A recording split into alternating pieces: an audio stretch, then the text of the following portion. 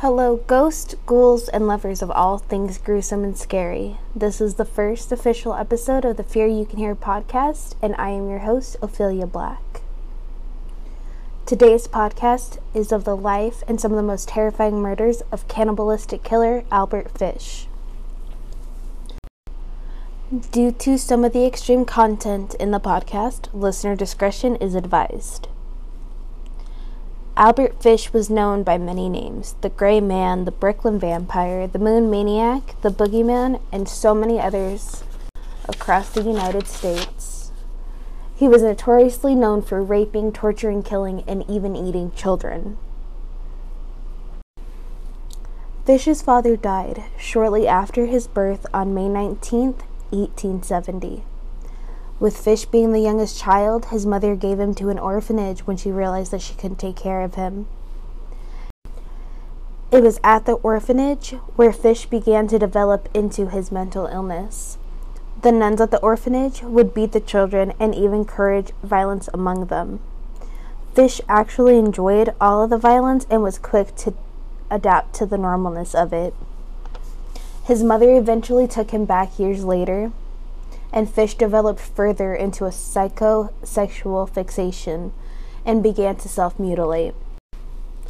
His favorite way to do this was to embed needles into his groin and stomach and beat himself using a nail-studded paddle. In 1882, roughly 12-year-old Fish began relations with a telegraph boy. It was through this relationship where Fish discovered his pleasure of eating human feces, and he also found joy when thinking or watching somebody urinate. In 1910, Fish, now in his 40s, he developed a relationship with a painter named Thomas Keaton. This relationship was where Fish developed the joy of inflicting pain on others. Just 10 days into their relationship, Fish locked Keaton up in an abandoned house where he would torture him, eventually cutting off half his penis in a Vaseline-lined handkerchief, and then giving him a $10 bill and a kiss goodbye for his troubles, completely abandoning Keaton. Surprisingly, Fish got married and had 6 kids of his own. His wife ended up leaving him once his mental illness led to him beating her. There's no evidence on whether or not he abused his children. They watched him struggle with his hallucinations and were taught mildly sadomasochistic games.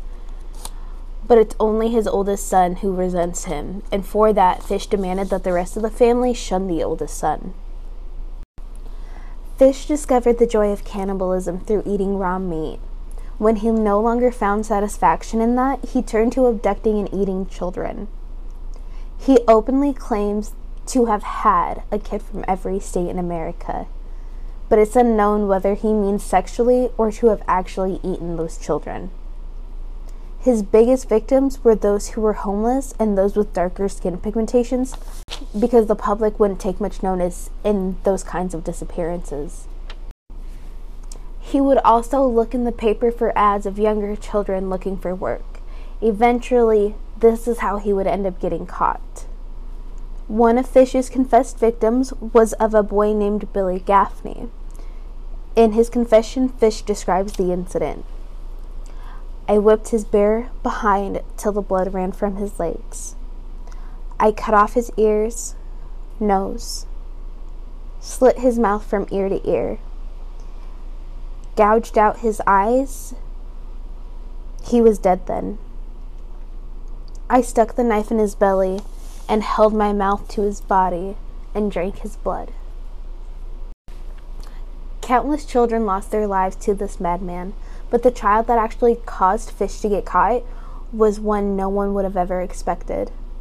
Edward Budd, an 18-year-old boy, was looking for farm work.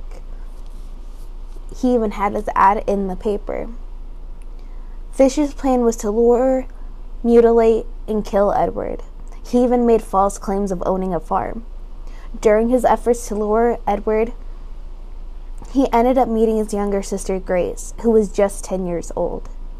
He gave up all motive on Edward and instead came back to the Budds' house the next day, asking permission from the parents to take Grace to his niece's birthday party in upstate New York. They unfortunately agreed and sealed Grace's fate for good. Fish had told Grace to play outside while he got things ready. He beckoned her inside, where she discovered him naked. She began to cry and even told him that if he did anything to her, she would tell her mom. She tried to run, but he locked her inside, and that was the last of poor Grace's life. Even though the majority of Fish's victims were young boys, whom he actually preferred, it was Grace's death that would lead to the capture of Fish. The evidence even came from Fish himself. Fish sent Grace's mother a letter trying to get a rise from the newly broken-hearted parents. The letter read, "First, I stripped her naked. How she did kick, bite, and scratch. I choked her to death. Then cut her into small pieces so I could take the meat to my room to cook it and then eat it. It took me 9 days to eat her entire body." The police were able to find him because the stationery he used was directly linked to the place where he was staying in New York. When they caught Fish, he immediately confessed. He excitedly relived the gruesome details. Sadly, there was only enough evidence to convict Fish on 3 cases. During a psychiatric evaluation, he confessed to 10 different sexual fetishes, including pedophilia. Fish claimed God himself told him to molest, kill, and eat his victims. He even tried pleading for insanity, but the jury felt that he should still be executed. Fish met his end and was electrocuted on January 16, 1936, in Sing Sing Correctional Facility in New York. His confessions were so horrific, his lawyer refused to release them, stating, "I will never show it to anyone. It was the most filthy string of obscurities that I have ever read."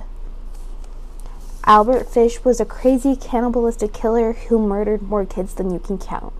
He tore apart families and tortured the helpless and defenseless. Hopefully his death will ease the tension and heartbreak of those families and put to rest the poor innocent souls that were all taken way too soon. You can find more of our podcasts on Anchor, Spotify, and wherever else you may listen. You can also follow us on Instagram and Facebook under The Fear You Can Hear. And don't forget to join in on the action and tell us what serial killer story you'd like to listen to next. As always, stay safe. You never know what kind of things can actually go bump in the night.